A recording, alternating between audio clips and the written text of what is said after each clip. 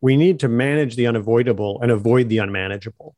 But those need to be portrayed in a way that makes sense to people, that's vivid, that's resonant. Ignoring climate change as it's happening and ignoring where it's going will mean that we're constantly unprepared for things we actually could prepare for. And so this idea of having a form of preparedness in response to something that is a source of fear is way better emotionally than just having anxiety that makes you feel terrible and want to doom scroll.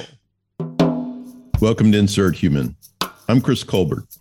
As the former managing director of the Harvard Innovation Lab, I realized many things. And one of the things I realized is that the pace of technology-driven change is faster, far faster, than most organizations and most people's ability to change. That gap equals risk, vulnerability, and eventually long-term viability. And it's a particularly troubling gap in the three sectors that underpin modern society: banking, education, and healthcare. It's the biggest existential threat they have, and by extension, we have. Closing the gap requires transformation, and transformation requires a much better understanding of ourselves, because at the end of the day, all transformation is human transformation. That's why I created Insert Human, a weekly conversation with brilliant people about better understanding us, and in doing so, shrinking the gap and increasing the chances of a better outcome for all. Before we dive into today's episode, an offer to all the listeners who are leading some sort of transformation effort. I've learned that the key to a successful transformation, organizations big or small, begins with adopting 7 critical habits. And while most of the leaders I've met have nailed some, rarely have I seen any honed to an innate, really effective level. To find out how you're doing with the 7 habits, you can get my guide, The 7 Habits of Highly Transformative Leaders, at chriscolbert.com. Good morning, good afternoon, good evening to the world. Thank you for listening to another episode of Insert Human. And I'm pretty confident this is going to be a pretty great episode. With me today is a friend of mine named Dr. Spencer Glendon. And his bio reads that he's a generalist with formal degrees in industrial engineering and economics and extensive training and experience in finance, history, and languages.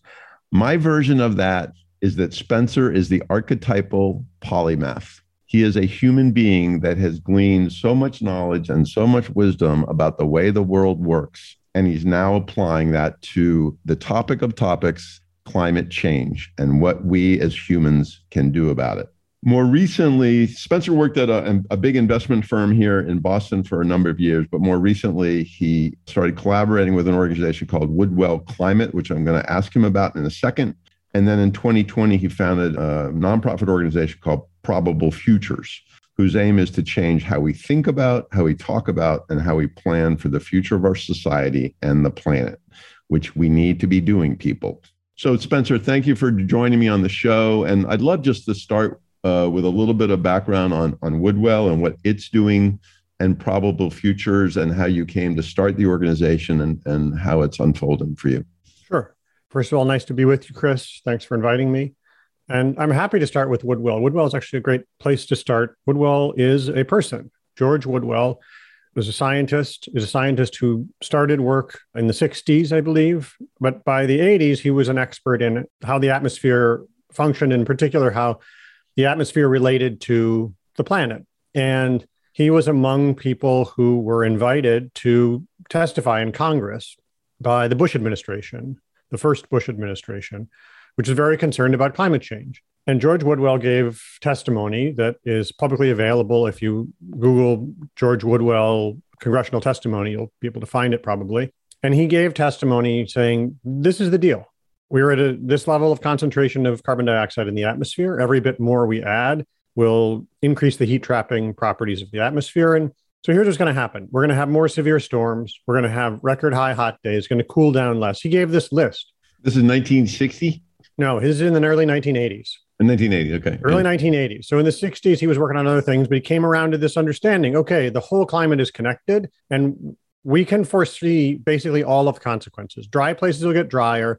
Wet places will be subject to deluges. Nights will cool down less. You'll have more record hot nights than hot days.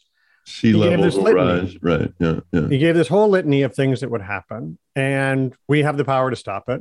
And if you gave George's testimony now verbatim, it would still be current. Wow. And George started this organization, which he named the Woods Hole Research Center, which is down in a part of Cape Cod next to a famous oceanographic institute, the Woods Hole Oceanographic Institute.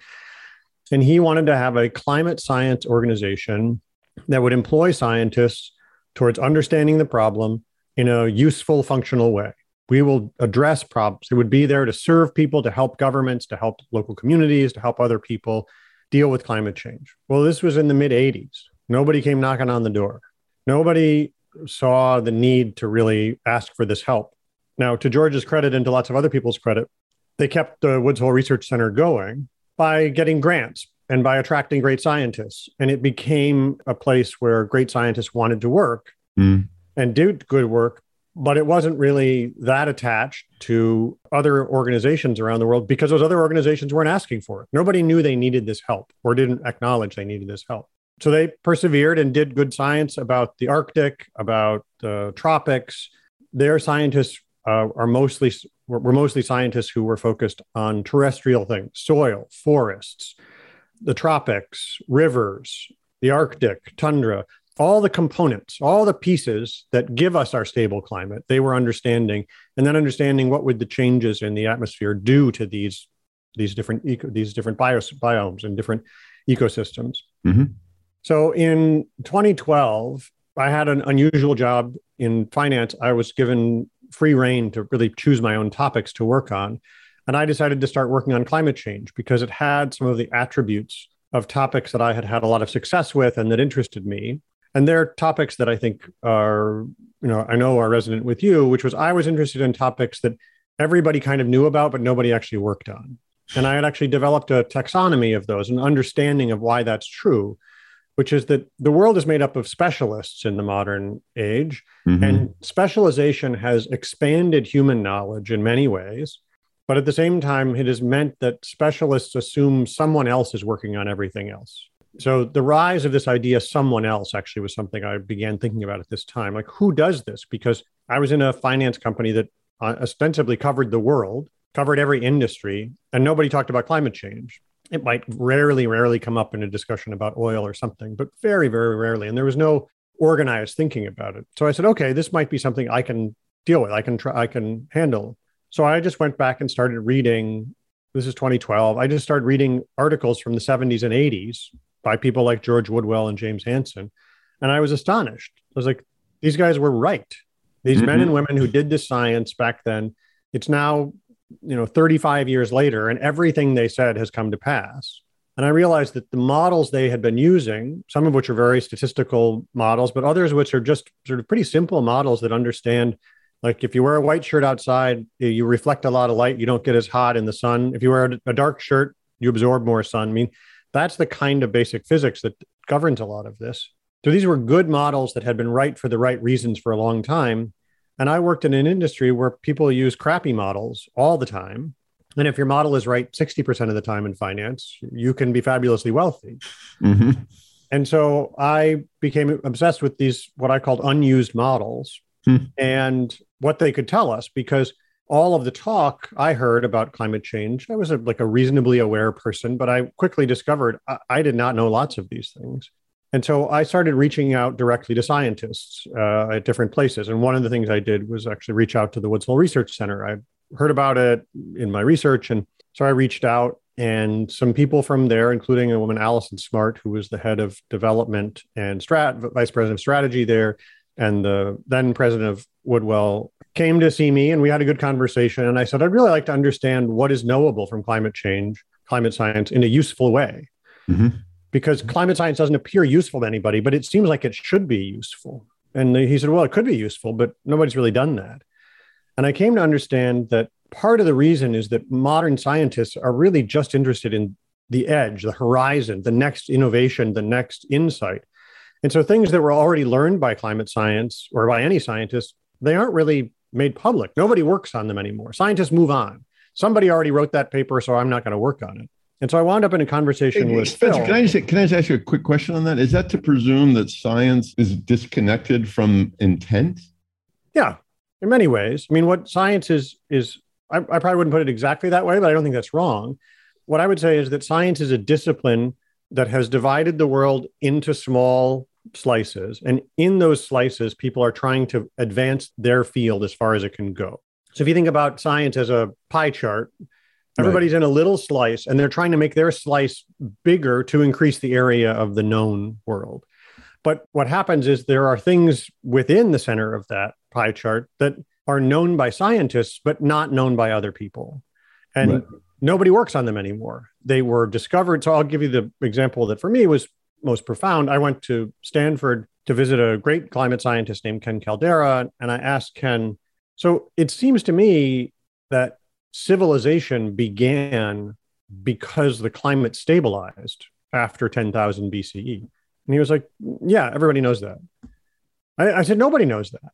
It was discovered sometime in the last 20 years when we had, or maybe 30 years now, they had better ice core samples. They were able to say, wow, humans lived from roughly 200,000 BC to 10,000 BC as nomads because the climate was very unstable. Nobody knew why. I mean, when you were in junior high, or I was in junior high, we learned settlement began around 9,500 BC because archaeologists have shown us that this thing happened where people started for the first time building permanent structures in parts of Africa and parts of Asia, parts of Europe, parts of Central America, pretty much coincidentally, and nobody knew why. But then they figured out why, but it wasn't broadcast that around 10,000 BCE, the climate stabilized, be perfectly stable for the next 12,000 years until very recently. And that stabilization is what enabled civilization. And I said to Ken, well, that seems like it's a really big deal. He said, oh, yeah, it's the most important thing. And I said, but nobody knows that thing. And so I started thinking, okay, there's a bunch of knowledge here that needs to get out into the world. And I need to find some partners to work on this with me to find what's already known. I'm not going to make breakthroughs in climate science, but I can help find what's already known that would be useful in the outside world and help get it out. And Woodwell, so I'm now calling it Woodwell. The Woods Hole Research Center was renamed the Woodwell Climate Research Center. It was a Woodwell Climate a few years ago in honor of the idea that, hey, actually, we're going to actually build the thing George Woodwell intended, which is an action-oriented climate science organization that will collaborate with people. And I helped with Allison's help. We started building partnerships. I started getting McKinsey involved to start asking questions of climate scientists, getting some people in finance, start asking questions of climate scientists. The climate scientists had never been asked questions by people like this. And the people who asked them had never asked questions like that. And they were all stunned by the results. The McKinsey folks were like, we had no idea. And they even generated a huge new amount of work around it because they're like, we didn't understand, like everything we previously thought was important rests on top of the climate. The climate is the condition that makes all that other stuff possible. So if you mess up the climate, you don't get all the other stuff. No, it doesn't end well. And so what happened was I helped the scientists find partners and helped partners who didn't know they wanted to be partners with scientists find the scientists and create this collaborative community. And I realized, okay, there's one more thing, which is there should be some kind of public utility where anybody can go online and just see, this is the deal. This is how things work. This is how the models work. And this is what the future holds. And so we would make a utility, a global utility that would provide essentially the climate variables of heat, precipitation, drought, wildfire for any place on Earth going out to 3 degrees C. And when I asked Phil Duffy, could we do this? He said, yeah, it wouldn't be hard. And I said, has it been done before? He said, no, nobody's done this before. I said, great, let's do it. It's not hard and it's useful. That's ideal. Now, it turned out actually to be somewhat hard and it's a lot of work, but the Woodwell team was happy to collaborate on something that was not necessarily cutting edge. Yeah. It was an application of good ideas into a setting where people might really use them. And just comment a little bit on use cases. So who would use it? Why would they use it? I mean, beyond we all need to understand this much better than we do. And out of that, we need to start doing things differently. Like give me a couple of specific use cases of the platform. So we'll start with I'll give you some real world examples. Okay. So we have a partnership with an organization that I think very highly of called 10 Across. 10 Across is an organization that that is linking communities across the I-10, which happens to go from LA to Jacksonville. And it goes through all of these places along the South that have climate stress. And they've got immigration, they've got heat, they've got storms, they've got deluges, they've got like every aspect of climate stress exists along that throughway. And so they connected us with some people who run power plants in Arizona. So guy who manages a coal-fired power plant in Arizona. So here's how power plants work. Basically, every power plant, whether it's nuclear, coal, gas, it boils water. The water generates steam, and the steam turns a fan, a turbine, to generate electricity. Okay, so here's what happens when it goes from like 100 degrees to 120 degrees in Phoenix. First thing that happens is all the people of Phoenix turn up their AC. They want more, right? They need more juice. The AC has to run all the time. Maybe they're installing more AC. But so there's more demand. So the utility gets a signal, pump more electricity out, burn more coal. But at the same time, the materials in the wires are also affected by the heat. And so the wires start to sag. As wires get warmer, every atom is moving faster. They start to expand. The wires expand, the coating expands, the whole thing starts to sag. You're talking about electrical wires. Electrical wires. Okay. Electrical wires from the power plant to your home. The efficiency with which they deliver electricity depends on their temperature. Good to know. All right. Never thought of that. Okay. So now you're in Phoenix and you want 100 more kilowatt hours sent your way.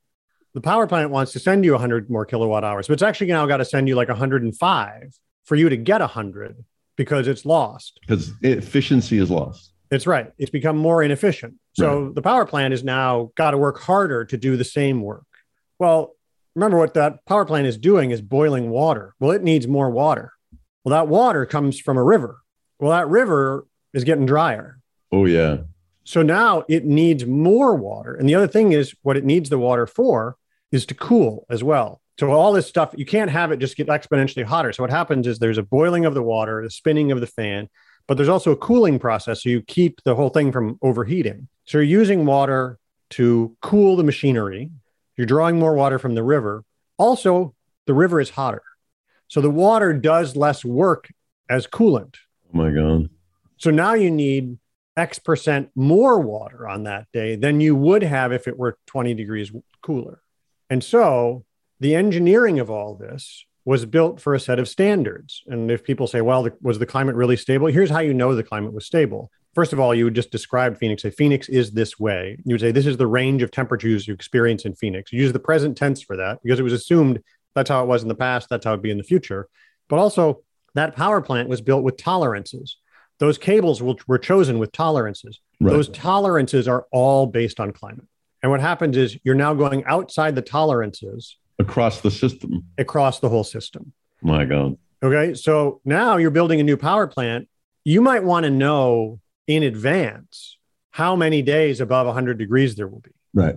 Right. In a way that you didn't pay attention to before.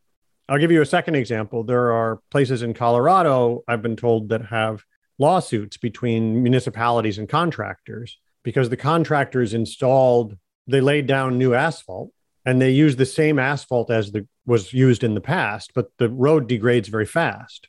Why? Because it routinely gets much hotter than it did before, and asphalt melts and is not actually a solid. And so what happens is these roads that were supposed to last for 30 years fall apart in a couple of years because they were built with the wrong materials. Now, no one would have built a road with the materials they used in Denver, in Arizona. In Arizona, they would use concrete, be white concrete that doesn't really change much with heat. Right, right. But so there are all of these ways in which the stability is built into our physical world. And I'll give you one last example, which is storm sewers carry water away from wherever you are. And storm sewers are built to assume a certain intensity of rainfall. Yes. And any amount of rainfall above that level, the storm sewer gets overwhelmed and can't handle it. So you get floods. So that's how you get urban flooding or flash flooding. Okay. Is that the rain was outside the planned range. Well, essentially, the storm sewers in every temperate place in the world are now inadequate because warmer air holds more water. So every 1 degree centigrade warmer that the air gets, it can hold 7% more water. So if air is 10 degrees C warmer, or 18 degrees Fahrenheit warmer, it can hold 100% more water. That's just physics. There's no arguing about it. There's no wishing it were different. And you know it's true because if you go out, because hot air can hold a lot of water. The humidity in a hot place versus the humidity in a cold place is very different. Mm-hmm. The most torrential rainstorms, happen in warm weather. But you take a place like London, which averaged just 2 inches of rain every month, but basically every month was the same. Their original storm sewer was built for no more than a 1/4 inch of rain a day. My God. Because it never rained hard. My God. And so now this city that's built on the, everyone thinks of as rainy, is totally unprepared for hard rain and has this systemic flooding problem because its storm sewers are just inadequate. They were for the past climate, and that climate was fine for a long time. I mean, London's been around a long time, but a warming world means that the ranges have moved, are different, and we built around those ranges, assuming everything would stay the same forever. So those are the kinds of applications. Yeah, that makes sense. A quick anecdote. Last summer, Kate and I, we go to Rhode Island, coast of Rhode Island for a couple of weeks every summer. And the cottage we rent is at the bottom of a hill. And the hill is about a mile-long road, pretty steep decline. And one morning we woke up after a tropical storm, I forget the name, and the entire road, as far as we could see, had collapsed. Yeah. And the storm drain just couldn't handle the volume. It's just exactly what you were just describing. Yeah. So I want to kick over to Probable Futures and how you added that to your to-do list, the creation of that organization. Sure. So I think the easiest way the most succinct and useful way to wrap that up is that what I discovered in Woodwell is a team of partners who did something very different than an academic institution, which is all of the scientists meet together.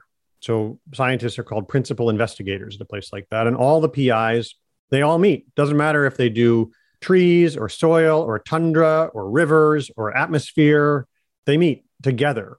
And that's just not true in almost any other kind of academic institution where one would be in the forestry department, one would be in biology, one would be in physics, one would be in some other group. But these people collaborate in a way that brings good ideas and also information about how the world fits together.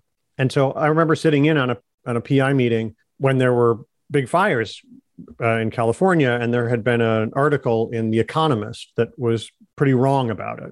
And there was a discussion, should we write a letter back to the editor and explain to them what's really happening? And I said, so what is really happening? And it was this sort of roundtable discussion, and then one guy just said, look, it's not a drought. It's just a different climate, and it's just the wrong plants. The wrong plants live there now. Those plants evolved to live in one climate, and they don't have that climate anymore. And so all those plants are going to die. And there just isn't enough moisture to support trees. And I was like, okay, that's super clarifying. Like even the idea that drought is by its definition temporary means that there are lots of places we should stop. We should change and check our language to describe what's happening in the world. And so what I thought is, okay, this kind of wisdom isn't getting out. There needs to be a translator, a bridge between science and culture. Right. And I looked around and there just wasn't such a bridge. And the woman who I've mentioned a couple of times, Allison, was the sort of head of strategy there. And she had come from museums. She had worked at a whaling museum. She had worked at fine arts museum. She'd worked in musical organizations. Her undergraduate degree is in theater management. So she had come to climate science from the arts, and I had come to it from the social sciences, essentially. And we both were like, actually, this stuff is pretty easy to understand. You can get it, but nobody is building this bridge between the science and every other part of life. Could we do that? And so we talked about how we might do that. And one of the things I was most obsessed with is that the future is portrayed essentially in one of two ways, which is everything's solved by electric cars and modernist architecture. Somehow there are these boxy buildings where, cyborgs and electric cars are around, but somehow it's still lush and everything's fine. I call those people techno-utopians. That's right. So you have a techno-utopian vision. And then the other is you have a Mad Max. And I was like, neither of those are helpful. Like one of them is definitely not going to happen. We've left that climate altogether. And the other one is so far off and just not useful. Right. But the futures that are ahead of us are like somewhat different. And we need to start talking about them. And I came around this idea of probable futures. We can describe what's likely. We should be talking about this likely space. And one of the terms that I became very attracted to is this idea of bounded imagination. All right, we have limits. Let's figure out how to live within those limits. But people need to know what the limits are. They need to know like what is super unlikely, what's somewhat likely, what's very likely. They also need to know what is going to happen almost for sure, and then what we can avoid. So one of the turns of phrase is we need to manage the unavoidable and avoid the unmanageable. But those need to be portrayed in a way that makes sense to people, that's vivid, that's resonant. And so we created this organization called Probable Futures, built around these ideas that would do two things. One is provide a place where a layperson could get oriented, get a framework for understanding this, because it's now becoming part of everyone's life, but they're coming at it from their own slice, their own specialty, right, or their own specific place. Limited view, yeah. They have not only a limited view in their own lane, as it's now often called, but also they've heard a lot of noise, right? If you're an adult, you've been hearing about climate change in some way for 20 years. And so you have a lot of sort of unstructured preconceptions, and you have these biases, which Allison had, I had, everybody has. Mm-hmm. But there is actually a pretty clarifying framework that can just be helpful to orient yourself around the physical planet. And so there's content there that helps you understand how this whole system works, how the climate works and how we relate to it, why stability was so valuable for creating civilization, what the risks are, some vocabulary about how to talk about risk, because the utopians all want to talk about maximization and not risk. And then a utility where you can go on these maps and click around and say, all right, where I live, what's it like? What was it like 30 years ago? What will it be like at 1.5 degrees, at 2 degrees, at 3 degrees? And 3 degrees is going to look pretty terrible in most places. And you say, well, okay, that hopefully is motivation to say, all right, that now I understand. Mm-hmm. Like that's still a long ways from Mad Max, mm-hmm. but it's probably unmanageable. Like Phoenix is so hot that problem, you know, nobody's using a coal-fired power plant, but like the rivers don't come anywhere near. There's not enough snow in the mountains. All the people in Arizona, they're showering and drinking snow because the snow melts over the summer that falls in the mountains. Well, if there's no snow up there, there's no irrigation to get all of that down there. So you say 3 degrees is not a manageable level. Well, 3 degrees sounds like a small number if you don't give it context, but these maps allow you to zoom in, click around, move around, see what's happening in the rest of the world and see what can happen. Yeah.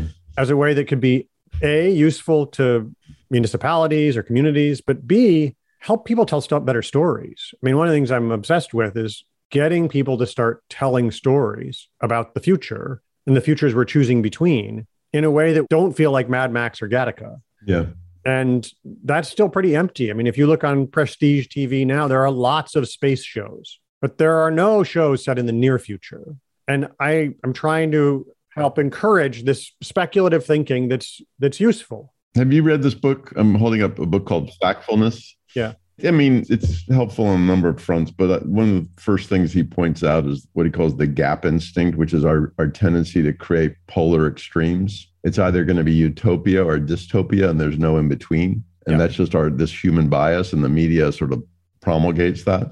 I'm just curious, like how you and Allison and the team at Probable Futures and the other people in your ecosystem have talked about this question of motivation. A while back, I heard some research that said when climate was not so prevalent, the crisis was not so prevalent, the vast majority of humans chose to ignore the topic. And as it's become more prevalent through the course of one disaster after another, many humans' reaction to the disasters is to choose to ignore it because it's so troubling. So wait a second, you didn't care when it wasn't in your face, and now that it's in your face, you don't care because it's too much. Like, how do we navigate balancing the importance of sharing the truth with not shutting people down because they just can't handle it? It's a big problem, and it is the implicit debate happening in politics and the climate community is whether or not is guessing how people be motivated. And what we know thus far is essentially nothing has worked. And that may sound totally dispiriting, which in some ways it is. But at the same time, it just means until now, nothing has worked. So one of the things that we've done is work with psychologists and learned a lot about the kinds of emotions that shut people down, like just really make them not want to engage at all. And the main one is shame. If you shame somebody, it's basically over. They're not coming to to meet you again. They're not coming to whatever it is you're organizing, whatever it is, whatever conversation you want to have. It's your relationship is over. And the other one actually is anxiety. That anxiety is unstructured. Anxiety is just a bad feeling. So there's this view that you don't want to scare people in the climate communications community and generally among politicians, especially sort of left-wing or progressive politicians. You don't want to scare them. You want to promise them that everything's going to be better in the future. But actually, fear is different than anxiety. Fear is a specific, I can name that thing. That's the thing I don't want to have happen. And so distant catastrophes are not something to be feared because you're not part of them. They're not where you are. But specific fears of, I want my children to be able to play outside. I'm afraid they will not be able to play outside. We're involved in an organization in a neighborhood here in Boston that is principally was built around tennis. So it's a neighborhood organization that educates kids and after school programs, has summer programs. And it was the first club built by Black people for Black members. And it's called the Sportsman's Tennis and Enrichment Center. Yeah. And Sportsman's is got this great summer program where kids come and play all summer. And they're building a second building to cover 4 more courts. You say, why do they need more indoor courts? Well, because actually in Boston now, it's just not safe for kids to be outside all the time, much of the summer. It's too hot.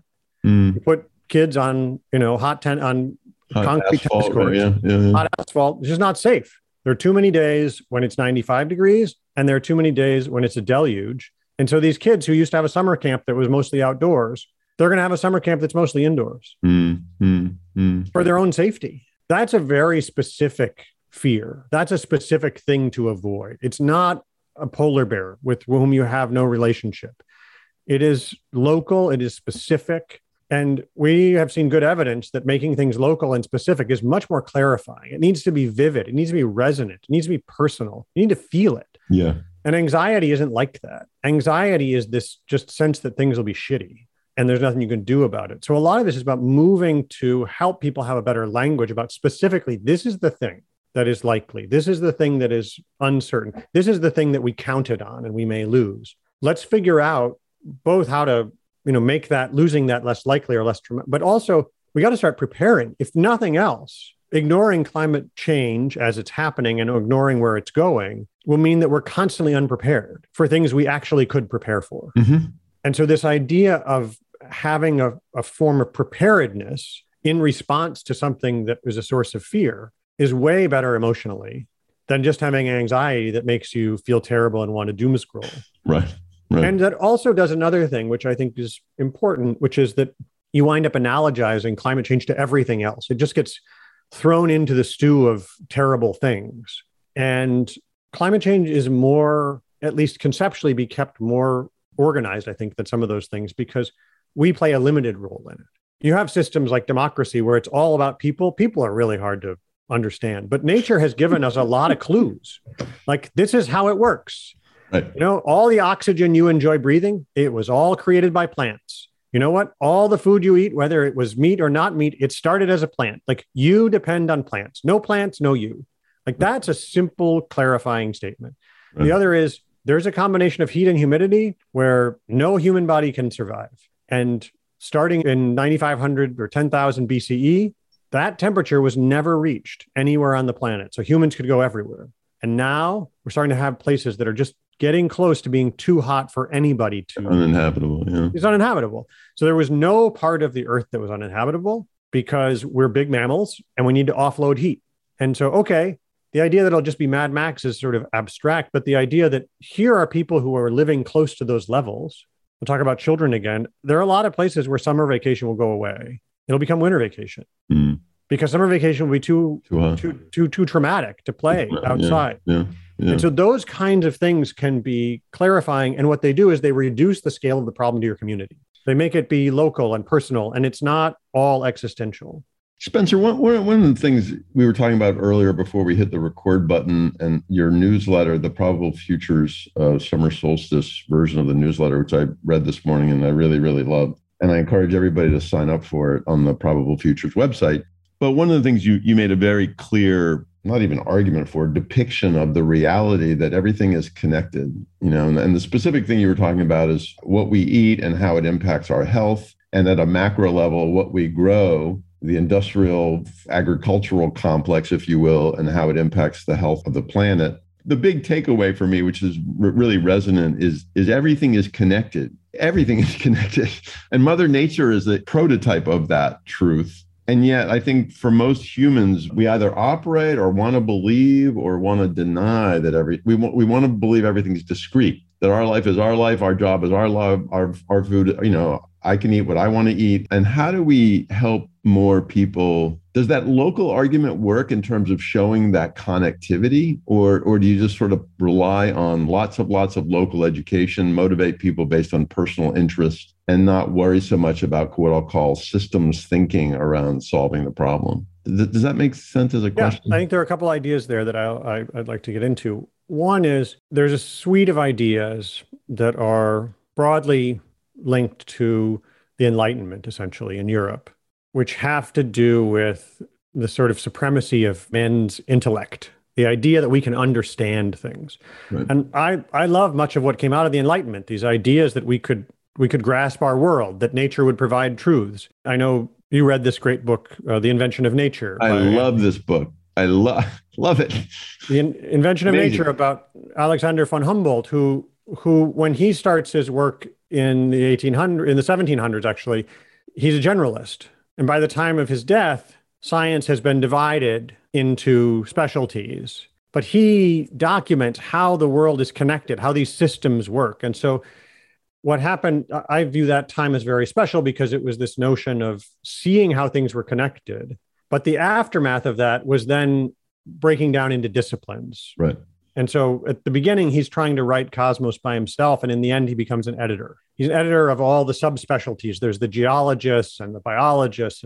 And what's interesting about that is that the way the book is written, you can see it yourself. You're looking at this mountain, Chimborazo, where he does a lot of this work, where you can see, as altitude goes up, it cools, and the relationship between the species at different levels, and the relationship with the rain and the lake below.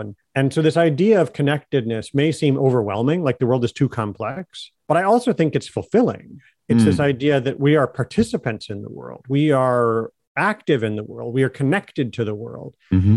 And this world is marvelous, as opposed to this anthropocentric view that the world is there to serve us. Mm-hmm. So Wendell Berry has this way of describing it, which is that there are two ways of approaching the world. One is exploitation and one is nurture. Mm. And once you become exploitative of nature, it gets pretty easy to become exploitative of other people too, psychologically. And so there's this way in which sort of imposing violence on the physical planet turns out to be pretty the gateway drug to imposing violence on other people. And so this idea of nurture turns out to be relevant for the basics of farming. Do you try to keep everything on the farm so that manure is not waste, it's fertilizer, so that, the chaff from the plants is feed, so that you have this cycle of disease and health and death and life? Or do you treat everything on the farm as waste and you just ship it down the river? And so I think there's a way in which being part of a system, and that system can be very local, but also is global in lots of ways, can be, I think, invigorating. I feel connected to all these things. Mm-hmm. Not necessarily I feel responsible for all of them, but I am participating with them. And then the second, the book I recommend about this the most is a book by the author Amitav Ghosh, and it's called The Great Derangement. And The Great Derangement, he's a novelist. And he says, how did novels just come to be only about people? Novels used to be about nature and about people interacting. He says, Mary Shelley didn't write Frankenstein to be science fiction. It was just fiction. But prestige fiction and the stories told in movies are just so human-centric.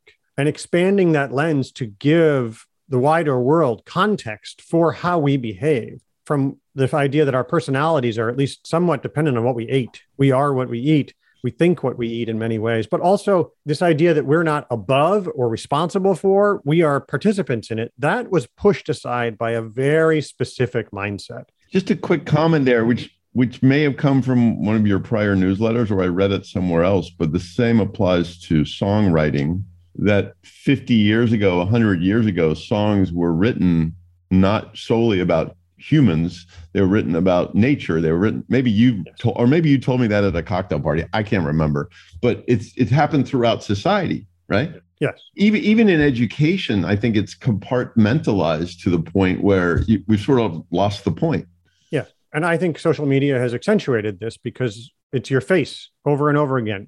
It's not your physical body. And I've had the mixed fortune to be sick a lot of my life. My immune system is pretty lousy. And so I've had a liver transplant. I've had a bunch of gastrointestinal problems. And one of the things that's taught me is like my personality is contingent on my body.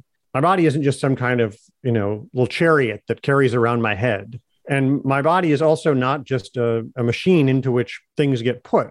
And so but I think of the sort of techno-utopians as thinking about the sort of, even the idea of the singularity, that you'll take your consciousness up into into some sort of web. Consciousness without a physical body is a fantasy. And it's not a fantasy I would want to live in either. The physical body, the physical world has been, I think, devalued so much. In fact, one of the real powerful moments for me in this work is that for many years, Lisa and I didn't have a car. And so I'd occasionally get a ride from somebody. And I got a ride from somebody. This is back when I worked in finance. I got in the car and it was a nice BMW. And I sat in the passenger seat in the front. And there before me was a thermostat. And I could choose my own climate from my side of the car. And I thought, oh my God, like the physics of that are so interesting. Like what that means, if I set that at 68, is that I'm dictating that the atoms around me move at a certain frequency, because that's what temperature is the vibration of the atom, the movement, the speed of the atoms. Like this car ostensibly gives me control over just the atoms on my side of the car. And I'll carry that forward to one of the things I care a lot about. You've heard me talk it a couple of times, is recreation, is play. I think the most depressing building to me in the world is the baseball stadium that the Texas Rangers play in. I don't know it. So the Texas Rangers play in a stadium that I'm probably not going to get the name exactly right, but it's sponsored, as all stadiums are. And I think it is called the Globe Life Field. Okay. So I know Globe and Life are and I assume it's an insurance company or something, but it's called the Globe Life Stadium. And the Globe Life Stadium was built recently because attendance at Texas Rangers games was getting worse, in part because it was just too hot. But the problem of it being too hot wasn't seen as a problem that should be addressed directly. What you should do is build a new stadium that has a roof and air conditioning, so every game can be played at 72 degrees. Wow. And that notion of separating yourself from the place you live in order to play baseball, an outdoor sport, right, but the roof is translucent, so it still feels like a sunny day. Perfect. It's essentially a kind of bright overcast, 72 degrees. And this idea of just always being indoors at a bright overcast 72 degrees, I think, is a good metaphor for the world that we're building around us without thinking about the physical outside world that we depend on. Yeah. And so I agree with Ghosh's ideas that you pay more attention to the physical world around you. It will almost certainly reward you for doing so by paying attention to it. Yeah. Let me end with this, which is Jaron Lanier, who's a technologist who was maybe the inventor of virtual reality, I guess, but a really profound thinker about what it means to be human and how media affect it. He loves virtual reality and he loves the physical world. And he says, if you really want to blow someone's mind, have them put on a virtual reality headset and operate in a space. And one of the most amazing things about humans is that they can accept a world that's pretty janky looking. Like they will get immersed in it and they'll think it's amazing. He says, the minute after they take it out, they come out and they're like, that's so amazing. Hand them a flower, an actual flower. And their head just explodes. They're like, oh my God, this is the most amazing thing. Wait, and no psychedelics are involved in this experiment? No psychedelics are involved in all. But the point is, virtual reality is always going to be a weak simulacrum of the real world. Yeah. But in coming out of that makes you appreciate like the intricacy of one leaf, of one flower, of one thing. Paying better attention, like the wonder of the physical world that we breeze over, that we don't look at. And I myself was guilty of this. I worked for more than 20 years on trying to understand prosperity and catastrophe, working in many countries on many thorny problems, and never really thought about the physical world's role in it. Yeah. And so I do think there's something, this is a hard time. It will continue to be a hard time. 10 years from now will not be an easy time. It will not get easier to deal with climate change.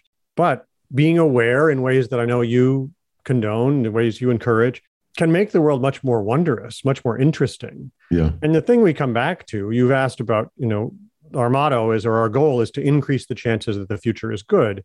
What we mean by that is we are going to have to give up on some things. Some things are not going to come with us. The future is going to be harder and more difficult in some ways, but we could live better in that world. The idea that this is the most awesome, super way to live is, I think, should be abundantly, obviously false. We could live other ways. And so living better in a somewhat damaged planet is a really good option. It's so much better than Mars. Like, it is so much better than other places. Right. And so the metaphor I use is that we lived in a house that was perfect for us. No room was too hot, and it didn't really require any maintenance. And now that house is damaged because of our recklessness. But the level of warming is such, and the level of damage is such, that we can do a lot of work and just from here on maintain it as a great place. But the more damage we do to it, the more we're going to have to just all be working on its maintenance, to the point where eventually we'll go back to our earliest ancestors who were like, yeah, nomadism, you got to be ready to move. Yeah. And we're a long ways from that, but we're setting our trajectory for it every day. We choose how much more likely that is. And so thinking about it as a great house to live in that we need to do some maintenance on, I don't think should be overwhelming. And it's not the same as saying, it's not a problem or we're fucked. Right. So one last question, I'll let you go. And it relates to both the work you're doing at Probable Futures, but also more sort of macro. How are the governing entities of planet Earth, if they were listening to the show, and maybe some of them will, like, how are they responding to what you've articulated as a path forward? Like, are they paralyzed? Are you confident in the work that's happening? Like, and then the sub question to that is, what can I or any of the listeners do to participate in, call it the movement, call it the effort? So there's like two questions in one there. I'll answer them in reverse order. I think you used exactly the right verb, which is participate. There are all kinds of things to participate in, and we've been discouraged from being participants. We've been encouraged to be consumers and workers, and when on leisure, to be on vacation, to literally vacate. And we need to regain this idea of being active, of participating in our lives. And so there's a very interesting study done in Scandinavia I learned this from a great professor at the Harvard Ed School. He said these two groups of kids were taught climate science in maybe 5th or 6th grade, the basics of climate change. And one set of kids was just taught the science as science. And the other group was taught the same class of science, but it was paired with civics.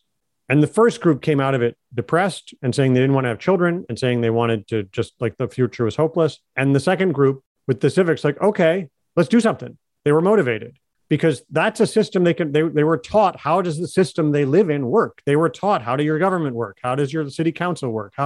Right. They had an avenue. They had a path forward. They had a path forward, right? And they had a sense of, all right, my reality is a function of the climate and a function of these social systems I'm a part of.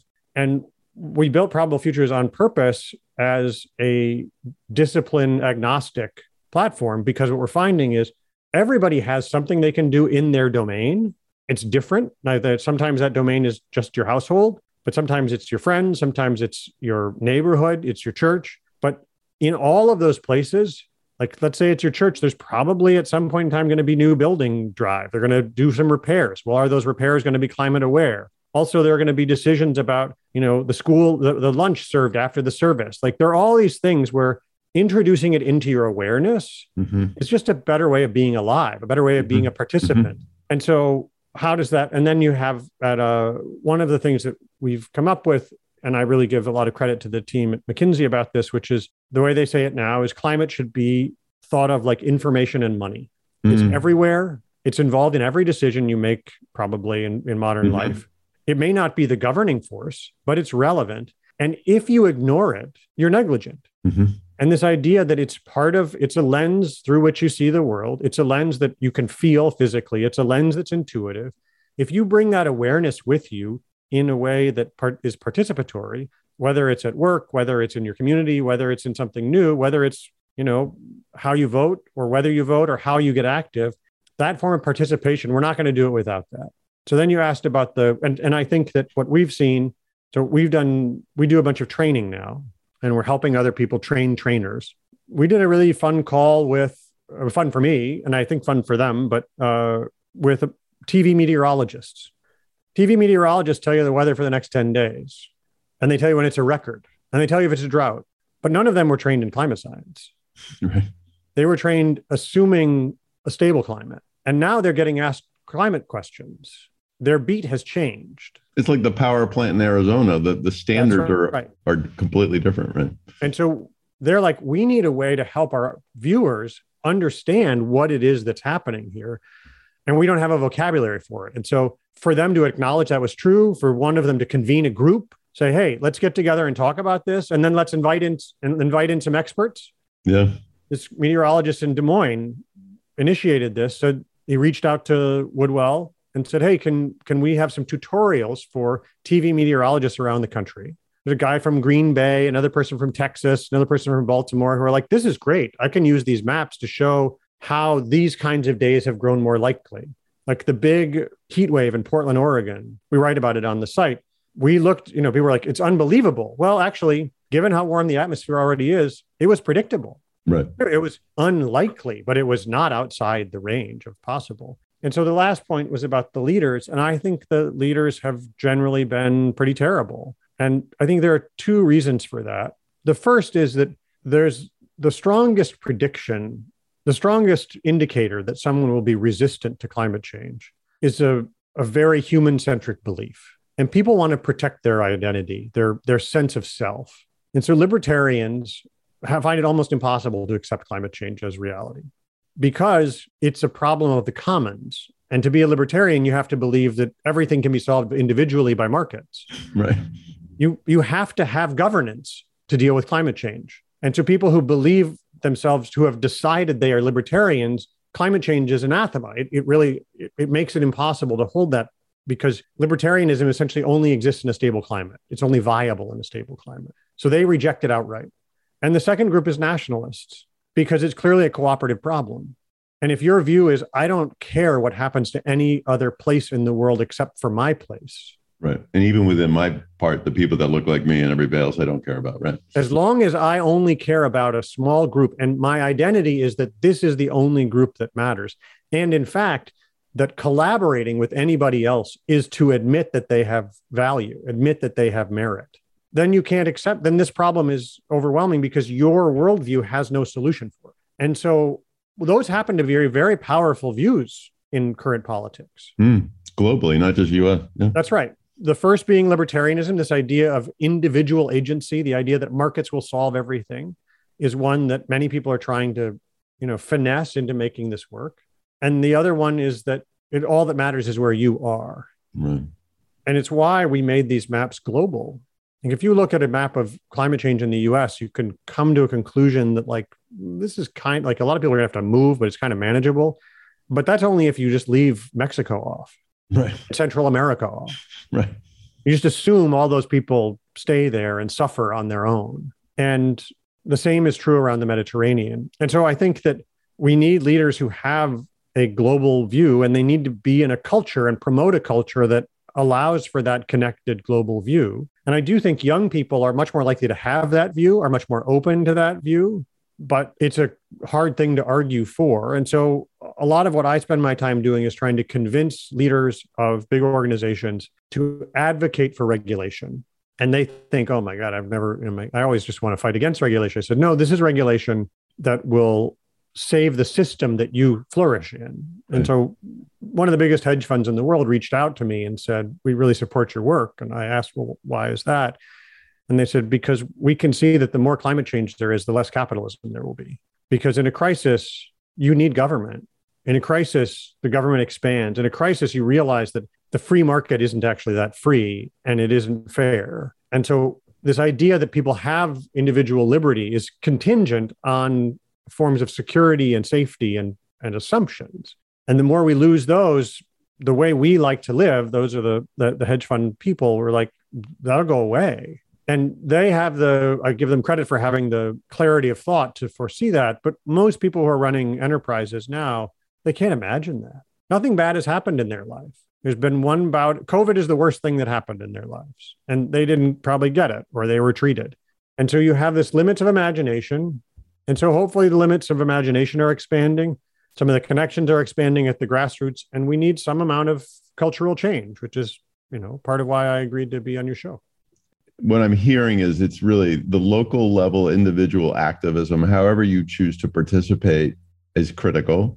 It's not going to come top down, probably. And then the second, I love that construct of the McKinsey construct of information, money, and climate. And when you said that, my first thought was climate is an asset. And we can either leverage the asset, grow the asset, value the asset, or we can destroy the asset. And I think that applies at a local level, at at every level.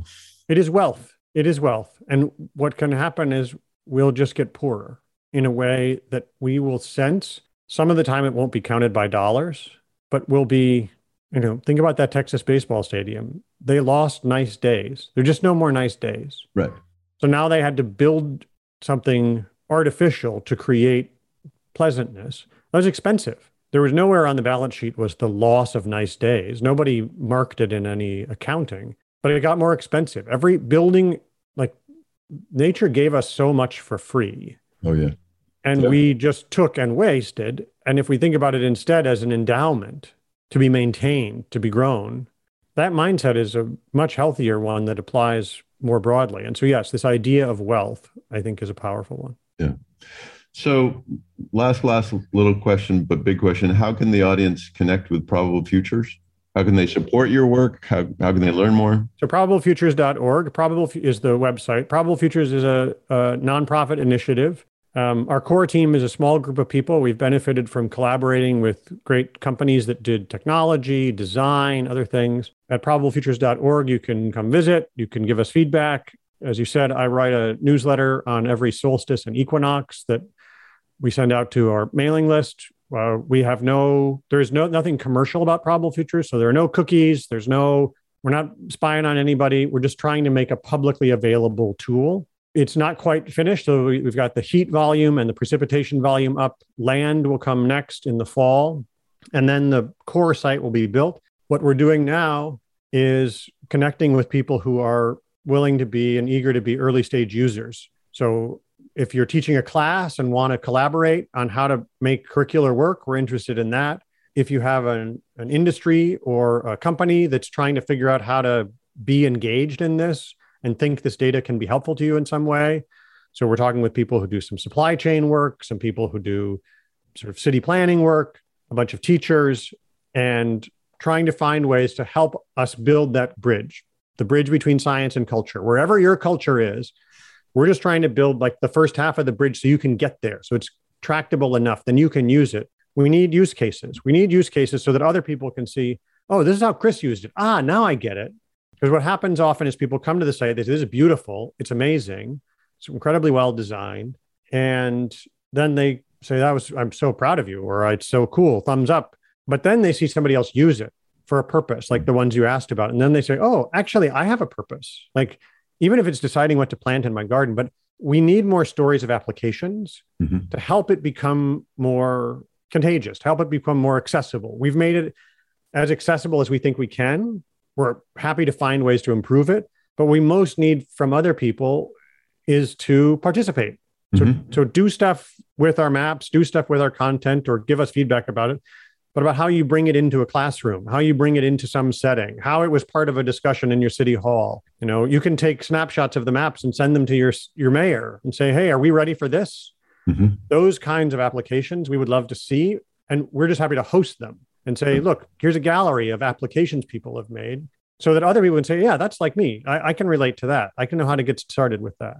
I'd like to make it a more pointed ask, which is I'd like the audience to go on to probablefutures.org, look through the site, and then think about the people in your life, including yourself, who are creating, who are doing, where the asset of climate, it must be a factor in their development. So whether it's somebody building a power plant or somebody planting a garden, those are both creators that need to understand the asset and how the asset, the vulnerability of the asset, the best utilization of the asset, et cetera. So that's my ask of everybody listening today is do something. And Spencer, thank you for doing what you are doing, and Allison and the entire team at Probable Futures and everybody at Woodwell. And, it takes a village to solve the problems of the village, and you guys are doing an amazing job leading the way. And I'm grateful for you as a human, man.